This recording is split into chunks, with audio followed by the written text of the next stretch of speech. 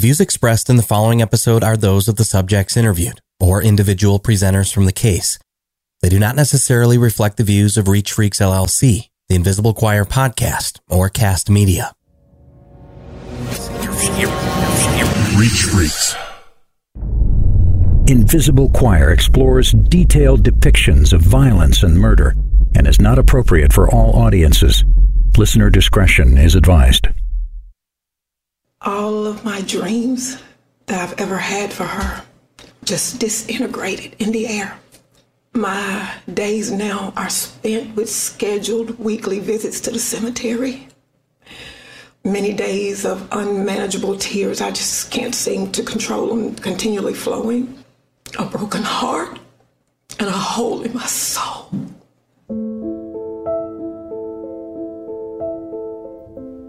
Delusions. Most of us are fortunate enough to not worry or suffer from these cognitive symptoms. We most commonly attribute delusions to more severe cases when discussing schizophrenia. And though less than 1% of the U.S. population is affected by this particular chronic brain disorder, like most other diagnoses, there are different levels or stages which indicate the severity and potential cause for concern on a case-by-case basis. Those living with schizophrenia obviously vary in their own experiences. Some have explained the voices in their head as, quote, loud whispers, characterizing them as shadows that can scream. Others say that they see monsters crawling across their walls. And some have irrational fears that someone or something is following them with the intent of causing them serious harm. It's unimaginable to think what it must be like to live like this, and sadly, there is no cure. This particular disorder requires lifelong treatment, therapy, and medication to manage any semblance of a normal existence. A common thread we see in the rare violent cases of schizophrenia is resistance, as it's human nature for any one of us to want to believe that we're okay. Rarely do we want to admit that there might be something wrong with us. In the case of someone who is severely mentally ill, it would be reasonable to assume that this individual, hypothetically, would need to rely on loved ones for help and support, to make those hard decisions of when to seek professional assistance and when to intervene. Surely we can't expect these individuals to make those informed decisions on their own. But what if you don't have that kind of support system in place? What if you do, but your family isn't proactive about your care? Let's say you did try to help this person who was clearly in need of help, but it wasn't enough. Or even worse, if you inadvertently enabled or somehow assisted this individual in carrying out a horrific tragedy without even realizing it. The question as it pertains to the public in cases such as these is, how do we protect ourselves? Or better, can we protect ourselves? It should never have to come down to fighting for your life in the first place. But each and every one of us is guilty of naively thinking that these things simply won't happen to us until one day they do.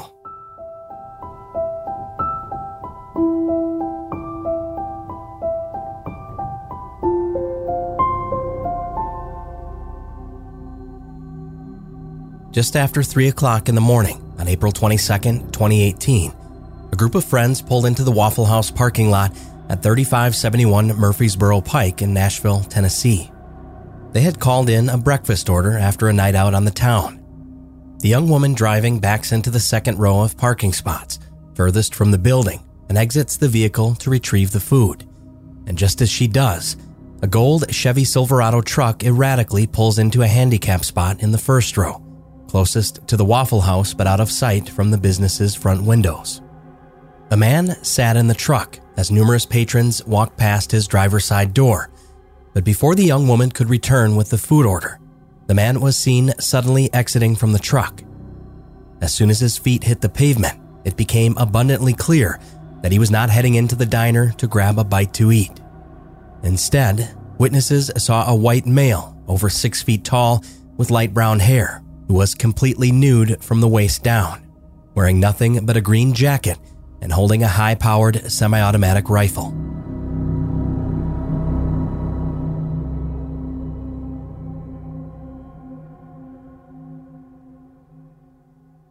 So how did we get here? And who was this man holding a gun naked at 3 o'clock in the morning outside of a Waffle House? And what exactly was he planning to do with that weapon? Clearly, he was up to no good. But before we jump into those details, let's start at the beginning. Travis Jeffrey Reinking was born in 1989 to parents Judith and Jeffrey in Morton, Illinois. Travis grew up in a loving home and lived somewhat of a privileged life, as the Reinkings were well off financially. His father was the owner of J&J Cranes, a local heavy machinery operator in town. Travis was pretty reserved growing up. He was also friendly but shy and fairly awkward at times. The family ultimately decided that their son should be homeschooled, at least until his teenage years, when he would then eventually attend Tremont High School. He seemed to acclimate fairly well socially and showed a genuine interest in photography. Former friends and students say they can't seem to remember a time when Travis didn't have his camera on him. He had grown up learning the ropes at his father's crane business, so it only seemed natural for him to transition into this predestined career path full-time upon graduation. By all accounts, Travis Reinking had a pretty average life, up until about 2014, that is. By this time, Travis was renting an apartment from his father, directly above one of the business garages. He would work long hours and turn to drinking alcohol after a hard day's work. He eventually developed a habit of drinking rather excessively, and that is when his auditory hallucinations began to occur. Travis began hearing voices. He tried ignoring them at first, but as time went on, they only intensified. He still seemingly had a hold on his life and was by all means still functioning, till he happened to go to a concert 1 year later, a performance by country and pop singer-songwriter Taylor Swift. While in attendance, Travis believed the headline act had mouthed the words "hello" to him, wholeheartedly believing that she had singled him out from the crowd. His interpretation of this intimate moment shared more than likely never took place, but in Travis's eyes, it surely did. And this perceived interaction would send him into an obsessive downward spiral that would last for years. After the performance, Travis became engrossed with Taylor Swift to a dangerous degree. He somehow manifested in his mind that he was in fact dating the Billboard top charting artist, and that the two were now in a serious long-distance relationship together. He began writing letters to addresses he believed to belong to Taylor Swift, along with emails and incessant messages on Facebook and Twitter. When she never responded, however, Reinking simply chalked her lacking communication up to struggles that every romantic partnership experienced. At times, he even believed that she was simply playing hard to get, or that they had gotten into a fight. Other times, he would become angry. All of these scenarios were clear delusions to everyone except Travis. When friends and family started to notice the lengths to which his obsession was reaching, he told them that Taylor Swift had, quote, made him fall in love with her and then started being nasty. The line had eventually crossed from super fandom into stalker-like behavior. The day Travis decided to take a solo trek from Illinois to Los Angeles, driving over 1,900 miles to an address he believed belonged to his so-called girlfriend, Taylor Swift. Luckily for everyone, when Reinking arrived, the coordinates brought him to an active construction site for a house that wasn't even finished being built yet. Travis was convinced that whatever information he had found online would bring him to Taylor Swift's mansion. It's unclear if anyone else was aware of his cross-country venture at the time. Regardless, after this particular incident, it wouldn't be long before his parents realized just how quickly things were getting out of control.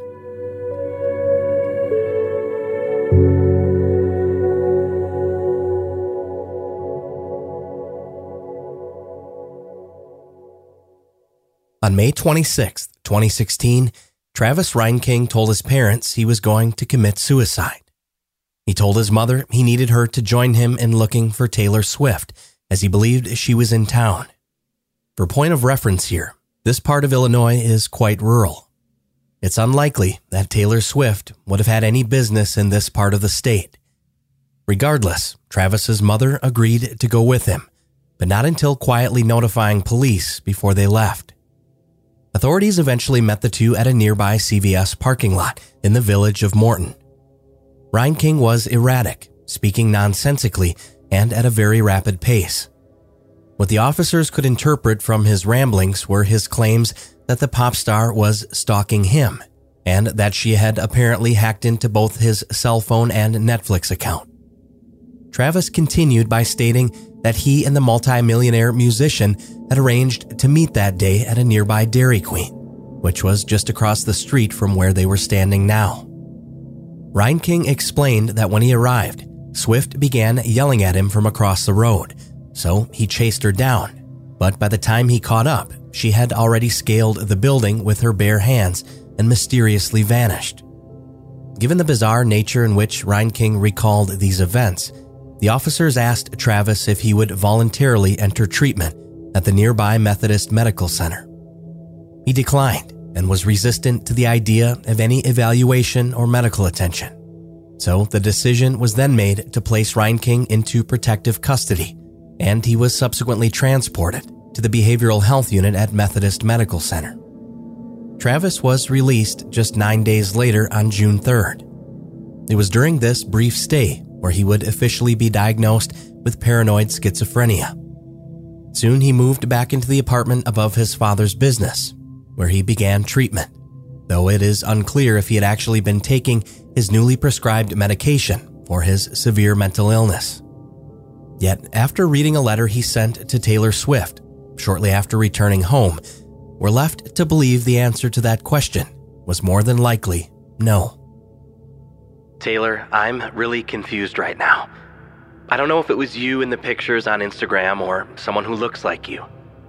Do you really have a twin sister? Which one am I in love with, then? I want the Taylor that wrote those beautiful songs and sang to me at her concert. Maybe Taylor 1 wrote half and Taylor 2 wrote half. Maybe I saw Taylor 1 in Morton and Taylor 2 in concert. Who is the girl in the music videos, then? If there is Taylor with different identities, then who are those other people? Is Austin your brother? Maybe Calvin is boyfriend for Taylor 1 and Austin is boyfriend for Taylor 2. Taylor, I wrote you a story a few weeks ago about a dream that I had. I know you're really busy. For context, Austin is indeed the name of Taylor Swift's brother, and Calvin Harris, mega-famous Scottish EDM artist, as referred to in this letter, was Swift's actual boyfriend at the time Travis wrote to her. He sent several other letters similar to these, many of which were marked "Return to Sender," most likely because the addresses that Reinking was sending them to did not actually exist. After returning home from the psychiatric hospital, he began to withdraw almost completely from everyone that he knew. He eventually became overly suspicious and defiant towards those around him, which eventually led to Travis actually leaving the state in 2016, when he was looking for somewhere new to start over fresh. For reasons unknown, he chose Salida, Colorado, a city about 100 miles outside of Colorado Springs. He found a job similar to what he'd been doing with his father at a place called Rocky Mountain Crane, another small family-owned business. Co-workers at his new job remember Reinking as intelligent, polite, hardworking, but a little, quote, off. He carried his obsession with Taylor Swift with him to Colorado and spoke constantly of their alleged relationship. He told the fellow employees their plans to get married and that he'd just purchased a $14,000 wedding ring. One mechanic at the job hosted Travis at his home during the holidays, as it seemed he didn't have many friends. He was described as a loner during this period, who spent his time playing video games and largely keeping to himself, outside of showing up for work. The man who hosted Travis characterized him as being good with kids. In fact, he'd allowed him to play with his own children several times. It's unclear if Travis was taking his medication at this point, but he was functioning adequately during this period. But that wouldn't last long. A few months later, he was let go from his job, and owner Ken Sustrich decided to give Travis's father, Jeffrey, a call back in Illinois. He was concerned for Travis's mental health. Jeffrey relayed to Mr. Sustrich that he was aware of his son's condition. Then in March of 2017, Ryan King had called the police himself, asking for help when he believed he was being stalked online and around town by Taylor Swift. This call evidently wasn't taken very seriously, and no report was ever filed. That spring, Travis ultimately made his way back home to Tremont. He moved back into the apartment above his dad's business, and at the very least, he'd now be back under the supervision of his immediate family, something he desperately needed. One would hope that returning home would help Travis in managing his symptoms, but it was quite the opposite, in fact, and his actions would only become increasingly more bizarre from here.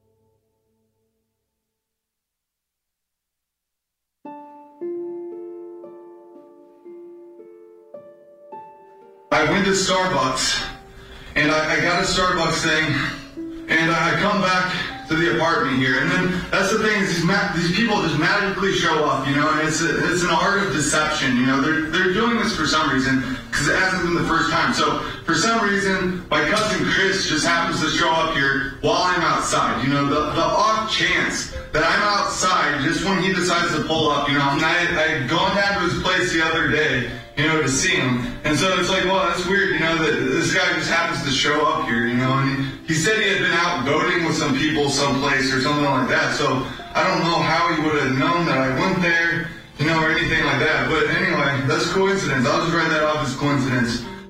This is a video Travis Ryan King took of himself as he paced around his apartment.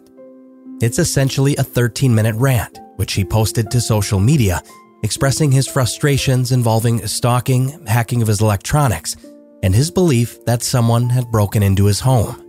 My parents had me taken to a mental institution for looking for Taylor Swift. Because a long time ago, I had read some stuff on the internet, and it made me think that she was uptown. So I was like, I'll just go look uptown and see if she's up there, you know? And I asked my mom to go with me, because I was like, I don't want to be bored just playing this game, you know? So I'll have someone go with me, and they can help me, you know, find this person, you know? And so I asked my mom to go, and next thing I know, we're out front of CVS, and the police are pulling up. This guy comes out from ERS, the police pull up, you know, and I'm being arrested and everything, you know, and so I tell Chris about that whole story, you know. He didn't ask a single question about the internet hacking, you know, which is really strange for this person, you know. If you knew this person, that's the thing, is he asks questions about everything else, because Chris is just a curious guy, you know. But then when it came to the internet stuff, he didn't say one thing. He didn't ask one question, which is suspicious.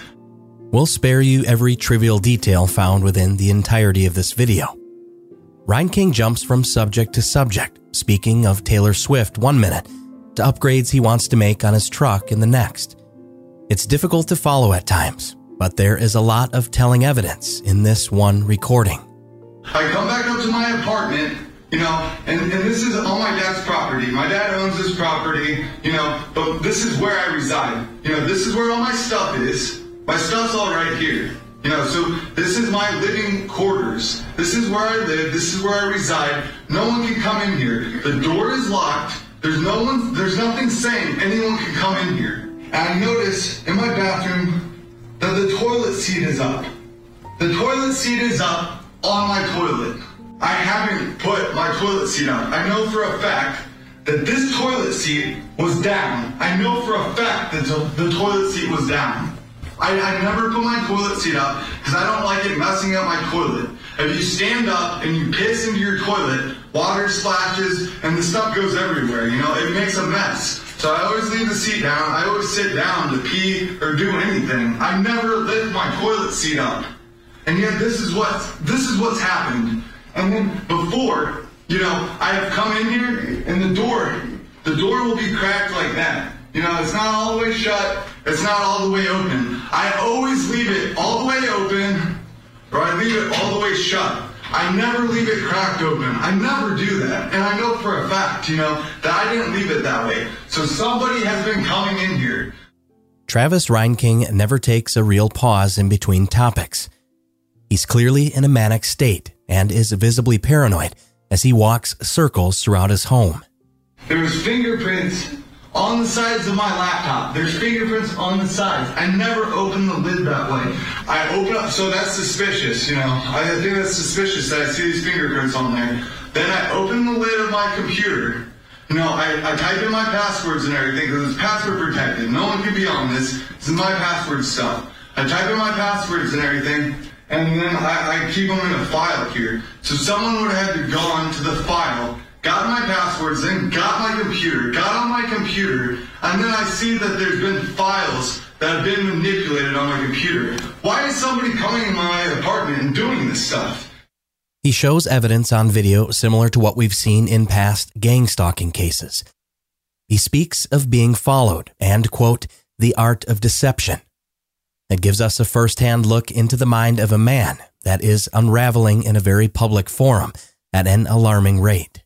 If I've been drinking or something like that, I don't know, you know, it aggravates me to no end that these people are doing this stuff, you know. This is my private space. No one's allowed in here. Then I watch these videos, you know, on YouTube about Julia Roberts person or something, some psychopath like breaks into her house and she's hiding in her closet because she's afraid of like this person that's doing this stuff. And it's like, look at these people. They're afraid and yet they expect me not to be. Like, look, they're coming in here, they're doing this stuff in my apartment, and then I'm not supposed to be scared? Like, oh, I'm just supposed to accept that this happens? This is insane. These people are insane. It's probably because, you know, it's Taylor Swift, you know, she wants to pretend like she's a dude, she's a transvestite or whatever. I don't care. Like, if that's what she wants to do, that's what I said earlier, you know. Put on a pair of pants then, or whatever you want to wear, you know, put on boy clothes, you know, get on the internet and tell everyone you're a fucking guy then. Do that, you know, I don't care. Whatever you want to do. It's not my problem. Why are these people breaking into my apartment, you know, flipping the toilet seat up like there's some guy in here using it? Like, stop doing that. If you want to tell people about that, then go tell them, you know. Go publicize it yourself. What the fuck? Why are you doing this to me? That's the whole thing, is they keep pushing this stuff on me, like, oh, this gayness or like transsexual stuff, and it's like, what the fuck, you know? None of this makes sense. If you want to be a dude and you want to leave the toilet seat up, then do that in your own fucking apartment. Dress like a man or whatever on your own fucking time. Go dress like a guy wherever you fucking go or whatever, you know? And tell people that if you want to tell them that. But don't be doing this shit to me. This shit's fucking crazy. Okay, for one, guys aren't criminals. All guys are not criminals, you feminist Nazi. And when you come in here and do this stuff, that just tells me you're a fucking criminal, that you believe guys are criminals, and that's wrong. Like, all guys aren't criminals, you know? And I don't like you because of the way you portray men. You're sick. I don't want anything to do with people like that. This is the first time we hear Reinking mention sexuality. It's a recurring theme that he seems to struggle with moving forward, and will come up again later in this story. It's hard to make out the point he's actually trying to make here, but he seems to be implying that Taylor Swift is a transvestite, claiming that she has broken into his apartment, used his bathroom, and left the toilet seat up. One can only wonder who saw this video after he had posted it, and if anyone ever considered this a cry for help, or if Travis's parents even knew the extent of what was happening in the apartment above their property. By May of 2017, things didn't seem like they could get much worse, but that assumption couldn't have been further from the truth. Travis sent this text message to his father, explaining that he would be shutting off his phone until further notice. These people are still listening and reading stuff on my phone over the internet. I don't want to be told gay things inadvertently when I'm trying to learn about something else, and they've been saying stupid stuff like I'm a transsexual and things like that. Travis explained to his father that he didn't feel safe because he was, quote, being monitored at all times. He told him he'd be using the public library in town to communicate through their computers via internet as a safety measure. A month later in June, there was an incident where Travis made a scene at J&J Cranes during work hours. He came running down the stairs of his apartment screaming while wearing a women's pink bathrobe and holding a rifle. He unintelligibly yelled at his former coworkers before throwing the gun in his car and speeding off. That same day, Reinking would arrive at a public outdoor pool nearby, wearing the pink bathrobe and nothing else underneath. He engaged in a confrontation with the lifeguard on duty and then exposed himself to everyone that was swimming that day. It was reported that Reinking at one point did brandish the weapon in the parking lot. Luckily, he had put it back in the vehicle, and it was kept there for the duration of the incident. No charges were ever brought forth. However, it did prompt authorities to look deeper into Reinking's background. There was no substantial criminal history, but they did learn that he was a registered firearm owner. In fact, he'd amassed himself a little collection of guns over the years, the purchases dating as far back as 2011. Police paid the Reinking home a visit and urged Travis's father to keep the weapons out of his son's possession until he had received further mental health treatment. His father obliged, stating that he had already locked up all 3 rifles and the handgun that Travis owned. Then on June 23, 2017, Travis turned his cell phone back on and sent the following message to his father via text. I'm moving out of state for work, so you don't have to worry about me ever again. A month later, Travis was arrested in Washington, D.C., where he had apparently driven to the White House carrying a sign that read, "Stand for Freedom." The arrest came after Travis allegedly tried to breach security, walking past a guarded gate on the premises, claiming that he was a, quote, sovereign citizen, demanding to speak with the President of the United States. Federal agents immediately took Travis Reinking into custody and charged him with unlawful entry to government property. Weeks later, the Tazewell County Police Department back in Illinois officially seized all of Reinking's firearms. The guns recovered included a Kimber 9mm handgun, a CZ USA rifle, a Remington 710 shotgun, and a Bushmaster AR-15 style semi-automatic rifle. Technically, his firearm owner identification card was also revoked because his driver's license had been transferred to Colorado and had never been switched back to Illinois once he moved back home. But let's face it, the White House incident is what prompted action by police. After some time, however, the guns were eventually returned to Jeffrey Reinking, Travis's father, under the condition that he would agree to lock them away and keep them from his son. Jeffrey agreed, and after a slap on the wrist of 32 hours of community service for Travis, the entire matter was over and done with. After the incident, Travis finally decided to follow through with the move he'd spoken with his father about weeks before his arrest at the White House. He figured he'd try again, this time in Nashville, Tennessee, an area where Taylor Swift was known to own property. Perhaps this could have been a motivating factor that piqued Travis's interest. Nevertheless, he was now ready to go, but not until sending one last text message to his father on November 12, 2017. Dad, I got a place out of town now. I'm going to need to get my firearms back from you somehow. January 10, 2018, Travis's father sends the following text to his son. Mom and I are wondering if everything is okay. We haven't heard from you and we are getting concerned. No response. Then on February 23, 2018 in Alcoa, Tennessee, police received a call that a man was harassing a woman with children at a local motel just after 1:30 in the morning. I came out here to my car and this man down here was running up and down these, up the top and then down here screaming at everyone's door, telling them he'll make as much noise as he wants. And I looked at him, I said, I have kids and they're getting ready for bed. And he was right there at that white truck, literally ran into our hotel and tried to hit me. Acted like he was going to put his hands on me. Where's he at now? He's down there with the man that owns this place. Down towards They're the walking office, toward the office. Travis had been living in Nashville for a couple of months by this point. He was currently put up at the motel next to a job site he'd been working at, operating cranes in Alcoa, almost 3 hours away from his new apartment. After speaking with the woman accompanied by her 2 younger children, the officer then made his way to the lobby where he would meet Travis Reinking. Hey man, what's going on? How's it going? Good. I don't know, I'm trying to get a refund. Okay, we just got a call that you just went in somebody else's room. No, I didn't go in anyone's room. Alright, you got your ID on you? Yeah.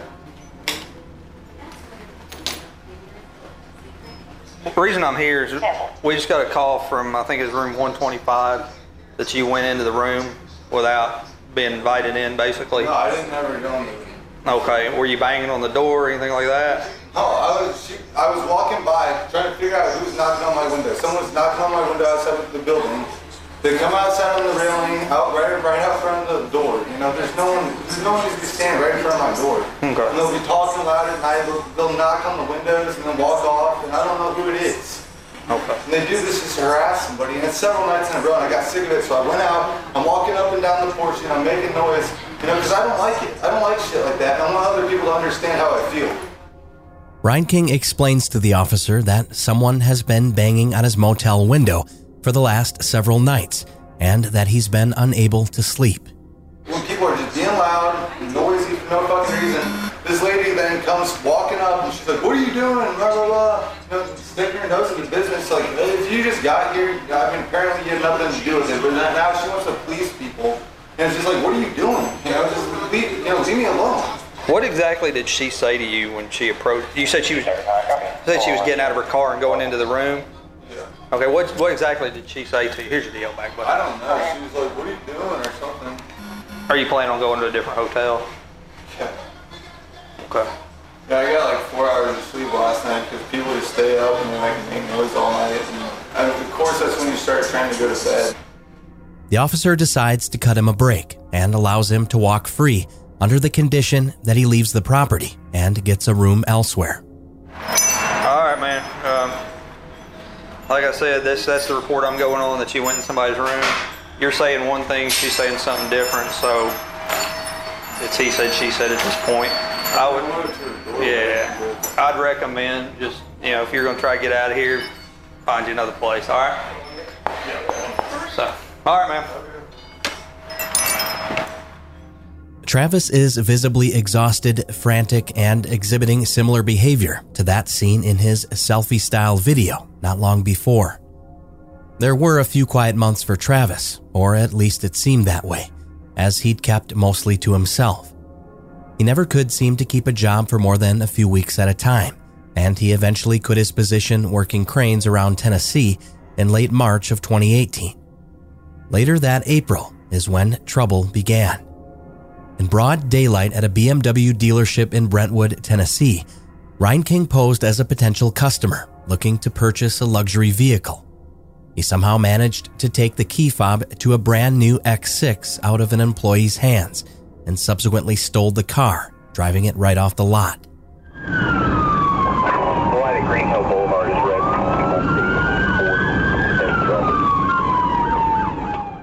This is the actual dashcam audio from police as they began a 28-mile slow-speed chase from Brentwood to Nashville during rush hour traffic. Travis had only reached about 40 miles per hour at top speed, but somehow he managed to lose the police. He drove the $88,000 BMW directly to his residence at the Discovery at Mountain View Apartments in Nashville, where he would subsequently abandon the vehicle. Using the car's built-in GPS system, authorities were eventually able to track the vehicle's location and found it later that evening, but Ryan King was never identified. Surveillance cameras in the area had captured a lanky, slim male wearing sunglasses and black Chuck Taylor shoes at the time. However, this was all they had to go off of.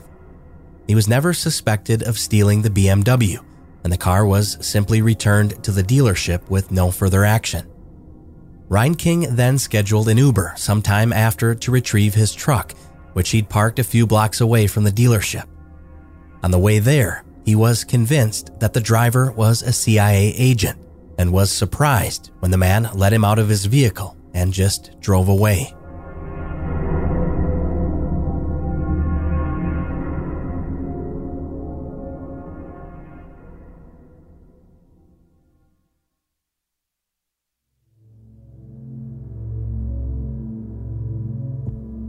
I feared for how they would go, since they were acting outside of the law already. How would they try to poison my food again? Would they try to sneak in again and kill me? I had hit my limit. I had to do something to stop it, since no one else would.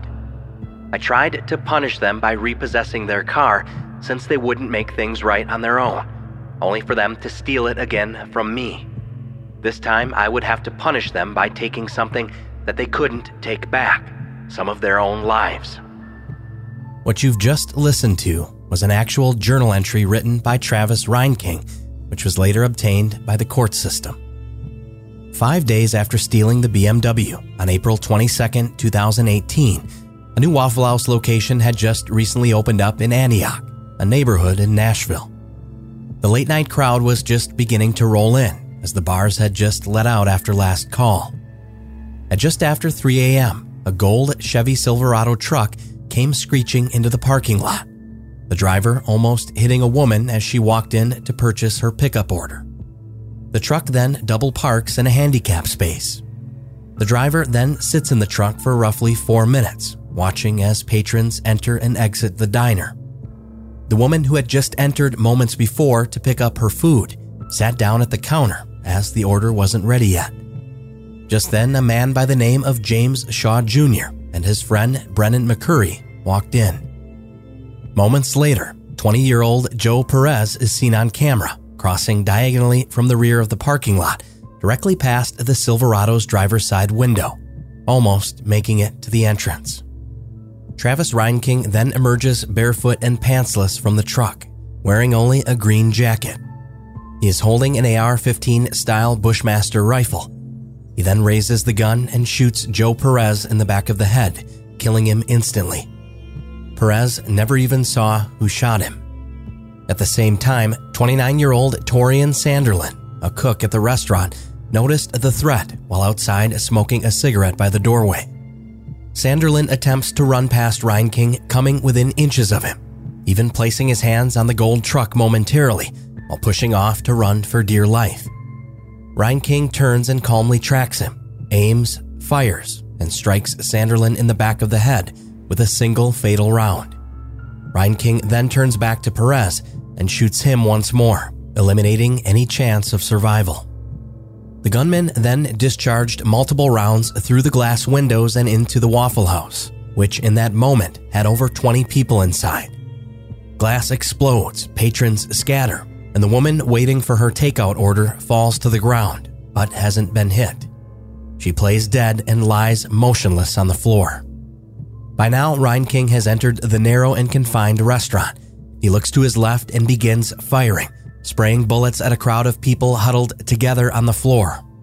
2 others are killed in the process, 23-year-old Aquila Da Silva and 21-year-old Diebony Groves. Reinking then moves laterally to the right of the entrance toward the bathrooms. James Shaw Jr. and others were hiding behind a swinging door that led to the restroom hallway. Just then, the gunman noticed that he was out of bullets, but so did James. While his rifle was pointing toward the ground, James Shaw Jr. saw his opportunity and courageously sprung into action. He jumped out from behind the door and attempted to tackle the gunman.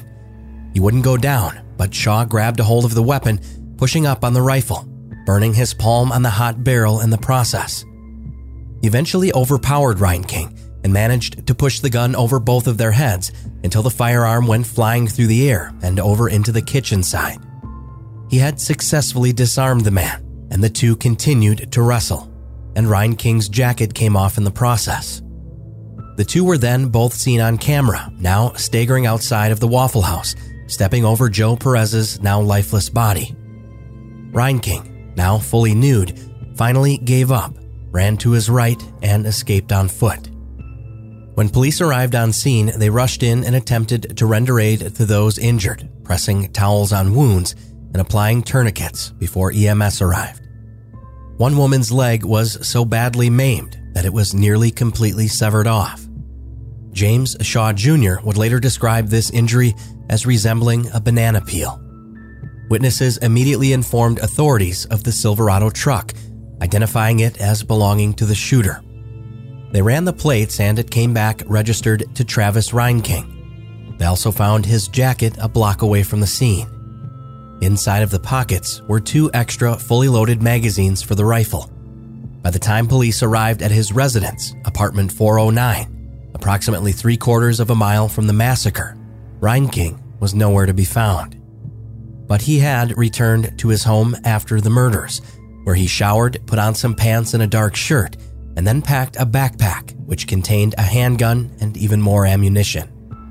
Evidently, police had just missed him, but they knew he couldn't have gone far, and yet he was still at large. After about 4 minutes, Ryan King got out of his truck, armed with an AR-15 rifle, and started shooting. We are presently concerned about evidence of 2 guns in that apartment that have not been located. There is a chance that Ryan King at this moment is at large with 2 other weapons.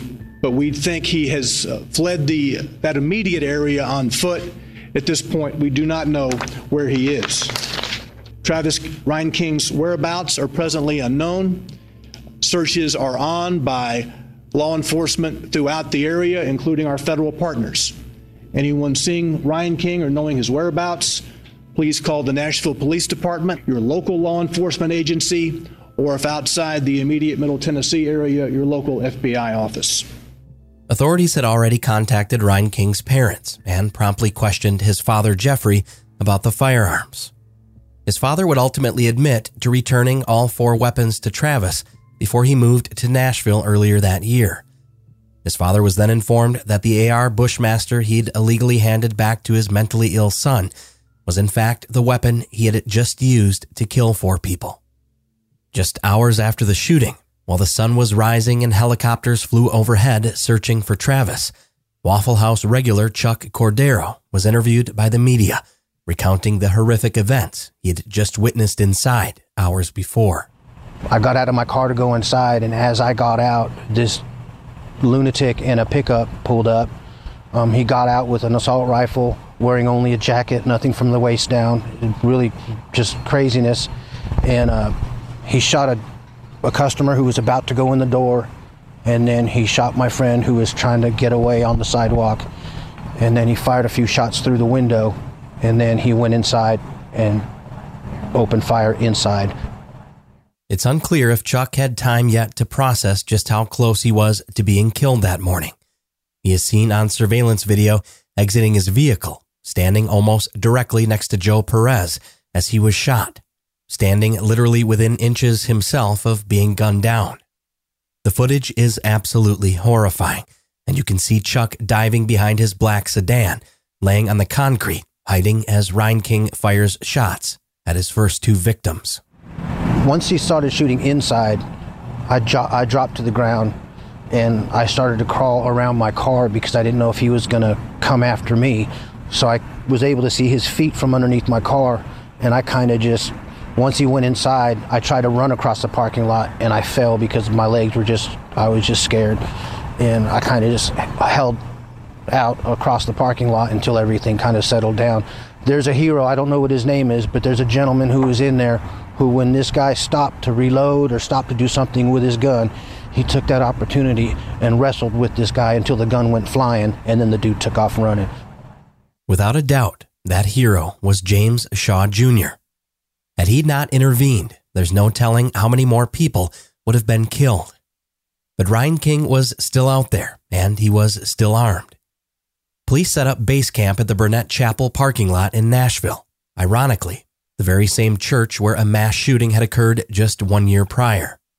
Authorities combed the area far and wide, but it wouldn't be until 32 long hours after the massacre had occurred that someone who fit the description of the suspect was seen walking into the woods at a nearby construction site. A worker on the job called 911 to report the sighting. 911, what's the address of your emergency? I'm standing in the construction site behind the Diamond Apartments on Mountain Springs Road. In between the school, there's a man that just walked through my job. Dark pants, dark shirt, wearing a backpack. I just lost visual on it. Yes. Repeat the location. Is there an address or an intersection there? I am on the TVA line side in the construction zone. He's right behind this elementary, 500 Mountain Springs Road. From a distance, it looks like this guy. He's got mud all over him. And what's your name, ma'am? Lydia, Lydia. Okay. You said it's a male. Is he white, black, Hispanic, Asian? He's a white male. Okay. Looks to be about maybe 5'10", 6 foot. He's wearing dark pants, a dark shirt, and a black backpack. And what color pants? Dark, like a black. Okay, and tell me exactly what was happening. He was just walking through the field real fast. When we noticed him, he walked all the way across our job back here in the back. And he's in behind the elementary school, headed towards the TVA lines in the woods. Okay. I've got the call sent. Did you want to speak to an officer in person about that? Well, I'd get somebody over here. This is right where he lived. It's that suspect y'all are looking for. Okay. I've got the information in there. Thank you. Thank you. Some of these dispatchers, they're frustrating. We'll leave it at that. But the caller was right. Sure enough, the man wandering into the woods was Travis Reinking. He was quickly apprehended soon after, without any continuation of violence, and brought into custody. Breaking. Murder suspect Travis Reinking is in custody, arrested moments ago. We now know that 29-year-old Travis Reinking, who is accused of opening fire at around 3:20 a.m. Sunday morning at the Waffle House location in Antioch, where 4 people were killed before a customer intervened, has been apprehended. After callously murdering 4 people and seriously injuring several others, and holding the city of Nashville hostage for a day and a half, Travis Reinking was finally captured. While this represented a great relief, there was nothing to celebrate. The carnage this man inflicted upon a mass of people he didn't even know is incomprehensible. Watching these individuals be gunned down on the surveillance video is otherworldly, a hell that no innocent person should ever be met with in life. How could anyone have known that in a matter of 2 to 3 minutes, so much lifelong devastation could occur? Or that the victims and survivors, most of whom were strangers to one another, would become forever bound involuntarily by one man's deranged act of sheer terror. Those who didn't survive would be stripped of having any future memories, good or bad. The youngest of those victims was 20-year-old Joe Perez. He wasn't planning on even going to Waffle House that morning, but he had gotten a flat tire, pulled into the parking lot, and figured he'd get some food while he waited for AAA. His mother tried calling him soon after, but got no answer. The news was already broadcasting a mass shooting in Antioch, and Joe had the shared location setting on his iPhone switched to on, allowing his mother to ping his exact location, which was at that Waffle House. She frantically sent his brother Christian to the scene, only to find out that he was, in fact, the first to be killed. He had just moved to Nashville to work for his brother's appliance company. Joe's immediate family eventually moved back to Texas after his murder. The reminder of his passing was just too painful to remember there in Nashville. His uncle Jojo would offer these words, speaking to his nephew's character. He was just so full of life. He was like where I wanted to be, caring about family. He was more family oriented. Could never take a smile away from him. Even in bad situations, he was always happy. Torian Sanderlin, age 29, better known as T, was a Waffle House cook at the time of his murder. But working at the restaurant was more than just a paycheck for Torian. Cooking was his passion. He was also a family man who used his skills in the kitchen to connect with his loved ones. Here is his aunt speaking about the great loss the family had suffered, as well as the residual effects that have trickled down to her grandson, who calls her mom. Torian loved to cook. He would always man the grill. He would take care of the best food you could eat. He loved cooking. And I like to say, I have a grandson. Tori lived with him, and he was only 4 when it happened. He went to school, and when he would come home, I always talked to him, what happened at school? And he told me, Mom, someone died. I said, why would you say that? They took her away and she didn't come back. They were outside playing and the little girl got hurt, so her parents took her home. He thought she was dead, so I said, baby, are you sure? He said, yeah, Mama, they took her. He called me Mom. I said, no. I said, she just got hurt. She will be back tomorrow. I had to reassure him. And the next day, she did show back up, and I said, did she show up? He said, yeah. I thought I told you she wasn't dead. But he associates when he don't see you for a while that you're dead. D'Ebony Groves, age 21, was a senior at Belmont University, majoring in social work. She proudly graduated from high school at the top of her class, earning several college credits before even enrolling in higher education. Her former basketball coach, Kim Kendrick, had these words to say about DeEbony. When she did something good and come off the court, she just had that great big smile about her. That's what I will always remember, is her smile when she played. Aquila Da Silva, better known as Natrix, was only 23. Aquila translates to the bright, intelligent one. He was a hip-hop artist and music video producer in the Nashville area. He, his girlfriend, and brother were all out celebrating his new music video release when Aquila was tragically gunned down. Tia Wagner, his high school sweetheart, was also shot in the leg. She spoke out a few months after her boyfriend's tragic murder. It's been rough not having the person that I've loved the most. Losing him has been one of the hardest things I've ever had to deal with. There's not a moment I didn't see him smile or brought light to his days. His music was everything to him. He worked night and day. He was against gun violence. He was strongly against. His music was everything to him. We're fighting for him. The fight will never end. Even when we're long gone, the fight will never end. He will still live on. While each of the victims' families were forced to cope with inexplicable loss, they also had to relive those horrific moments at a pending trial. But first, Reinking would need to be evaluated to see if he was mentally fit to attend the proceedings. In August of 2018, forensic psychologist ruled that he was not mentally fit to stand trial, and he would again be diagnosed with schizophrenia. However, after months of psychiatric treatment, that decision was overturned, and he was ruled mentally competent to stand trial. However, it wouldn't be until almost 4 years later that this trial would finally begin.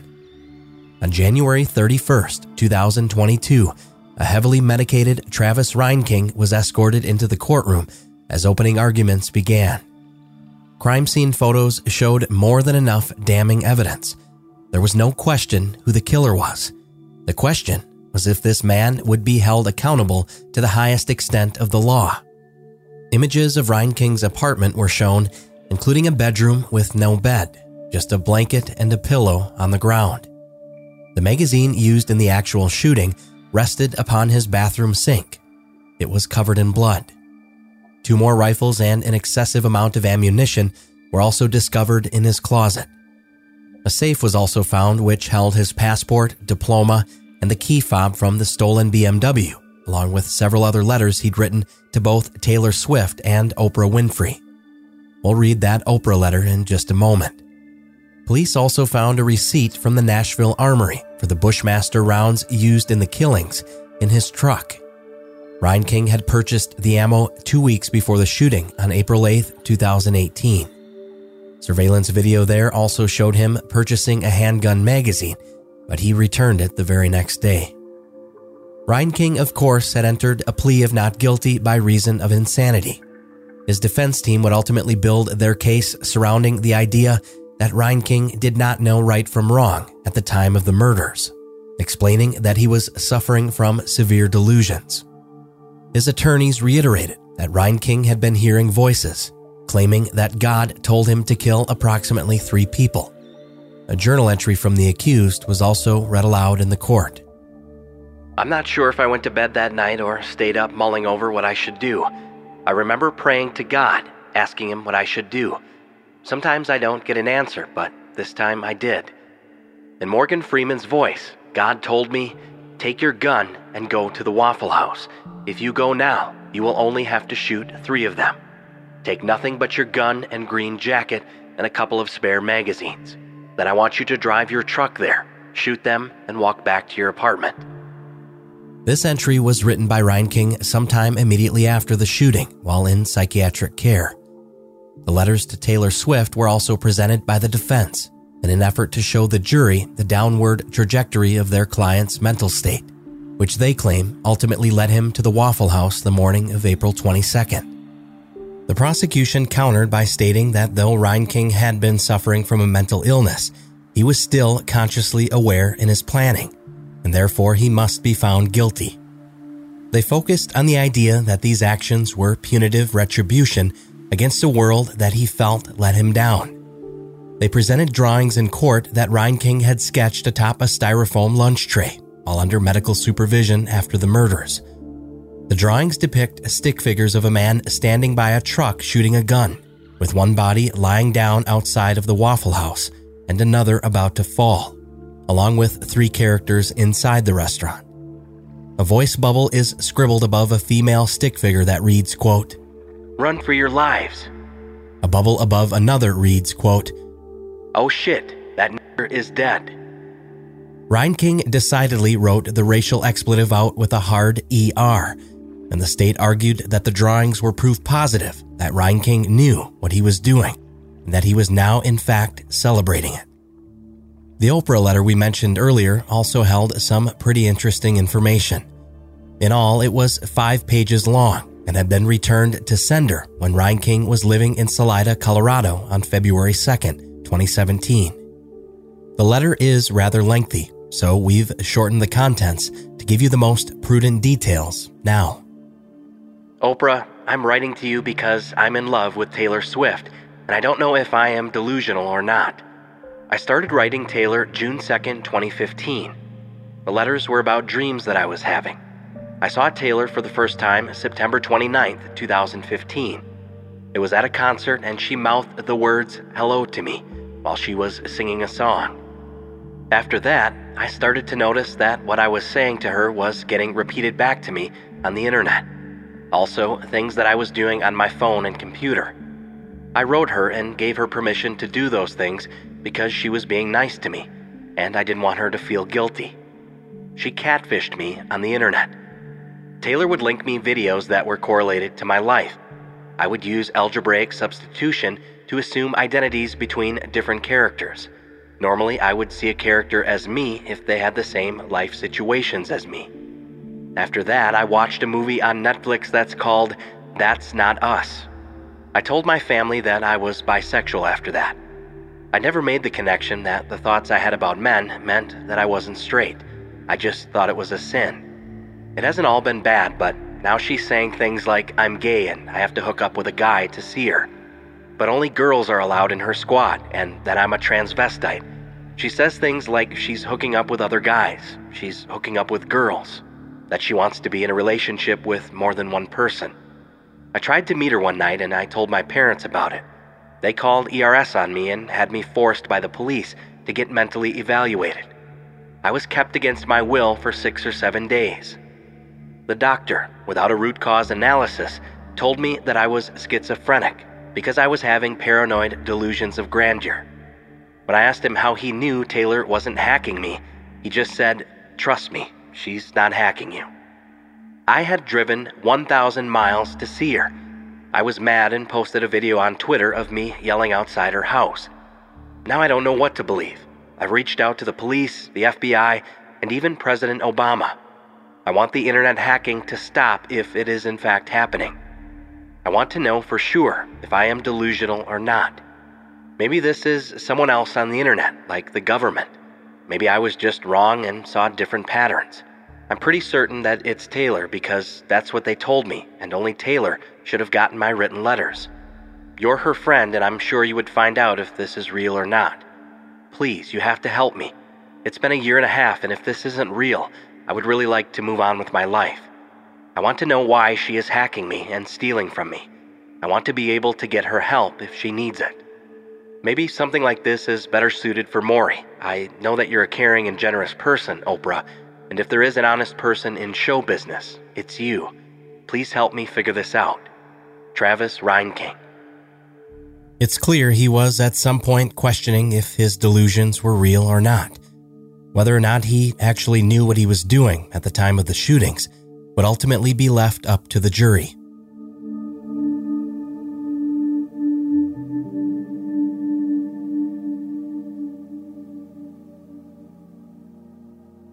At the end of roughly 5 hours of deliberation, that jury would find Travis Reinking guilty on all charges, including 4 counts of premeditated first-degree murder. He was sentenced to life in prison without the possibility of parole. His father, Jeffrey Reinking, is currently facing 3 lawsuits from the victims' families. He's also facing criminal charges for unlawful delivery of firearms to his son. Jeffrey was taken into custody but ultimately released on bond, and that case is currently pending. Following this horrific tragedy, James Shaw Jr. received much-deserved praise. It seemed just about everyone wanted to speak with the man who put an abrupt end to the violence that day. In the following press conference audio, with his right hand bandaged from the gun burn and all, he described his heroic efforts and how he wasted no time rushing the man that threatened his life, among many others. When he proceeded to come in, I actually went behind this like a push door, swivel door, and it was at that time that I kind of made up my mind, because there's no way to lock that door, that if it was going to come down to it, he was going to have to work to kill me. So I figured if I was going to die, he was going to have to work for it. Shaw's courage is beyond admirable. Not many people would have done what this man did. You really get a sense of how humble and honest he is as reporters continue to ask more questions. They inquire about his 4-year-old daughter and ask what was going through his mind at the time of the shooting. Did you think about your daughter in that moment? I didn't think about my daughter. On my Instagram and Facebook, everybody's calling me a hero, but I want people to know that I did that completely out of a selfish act. I was completely doing it just to save myself. Now, me doing that, I did save other people, but I don't want people to think that I was the Terminator or Superman or anybody like that. If I didn't put my life at risk, I'm probably not here. Like I didn't know that he had extra magazines in his coat pockets, but when I seen the barrel down, I mean, you can shoot at the ground all day. That's not going to really hurt anybody. So that was my opportunity, and I went for it. James would eventually go on to receive several awards for his actions that morning, including the U.S. Justice Department's Courage Award and the BET Humanitarian Award. He also appeared on The Steve Harvey Show and was given a free trip to Barbados. He also appeared on Good Morning America, The Ellen DeGeneres Show, and was even greeted by his favorite basketball player, Dwayne Wade. At the MTV Movie Awards in 2018, actor Chadwick Boseman accepted the gold-plated popcorn trophy for Best Superhero in the film Black Panther, which also happened to be the first black superhero character, first appearing in Marvel's Fantastic Four in 1966. It was an important honor, but Boseman surprised everyone when he decided to hand the trophy off to a real-life hero sitting there in the audience, James Shaw Jr. Receiving an award for playing a superhero is amazing. But it's even greater to acknowledge the heroes that we have in real life. So I just want to acknowledge somebody that's here today, James Shaw Jr. Where you stand?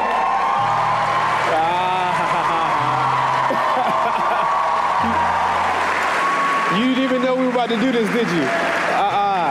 If you don't know James Shaw Jr., he fought off a gunman in Antioch, Tennessee, at a Waffle House.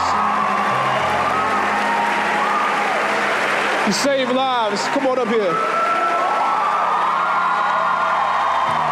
Thank you, brother. So this is gonna live at your house. It's gonna live at your house. God bless you. Sadly, actor Chadwick Boseman tragically passed away in 2020 of colon cancer. He was just 43 years old. It's safe to assume that the trophy he handed off to James Shaw Jr. will be held dearly for many years to come. As if this man hadn't done enough for his community already, he took it upon himself to set up a GoFundMe campaign for the victims' families, raising a total of $241,731. Someone in turn decided to set one up for James.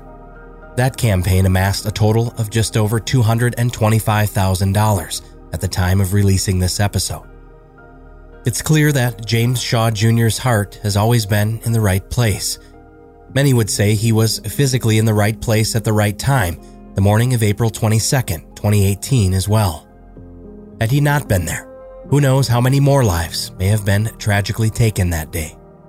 It's apparent that James continues to use his voice for all the right reasons, such as spreading messages of mental health awareness as well as promoting charitable avenues like the one he's recently set up, the James Shaw Jr. Foundation.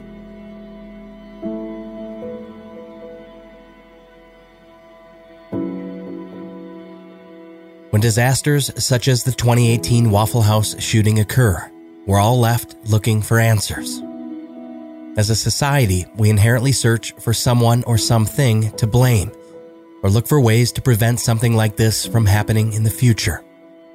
We also seek for the victims' families to find ways to heal. Controversies of gun control arise, and how mental health should be monitored become major points of discussion. But we leave you instead with these words from Brennan McMurray, the man who was with James Shaw Jr. at the Waffle House and who immediately rendered aid to wounded patrons inside. A hero in his own right as well. His message seems to sum things up as concisely as they possibly can be after a horrific tragedy of this magnitude.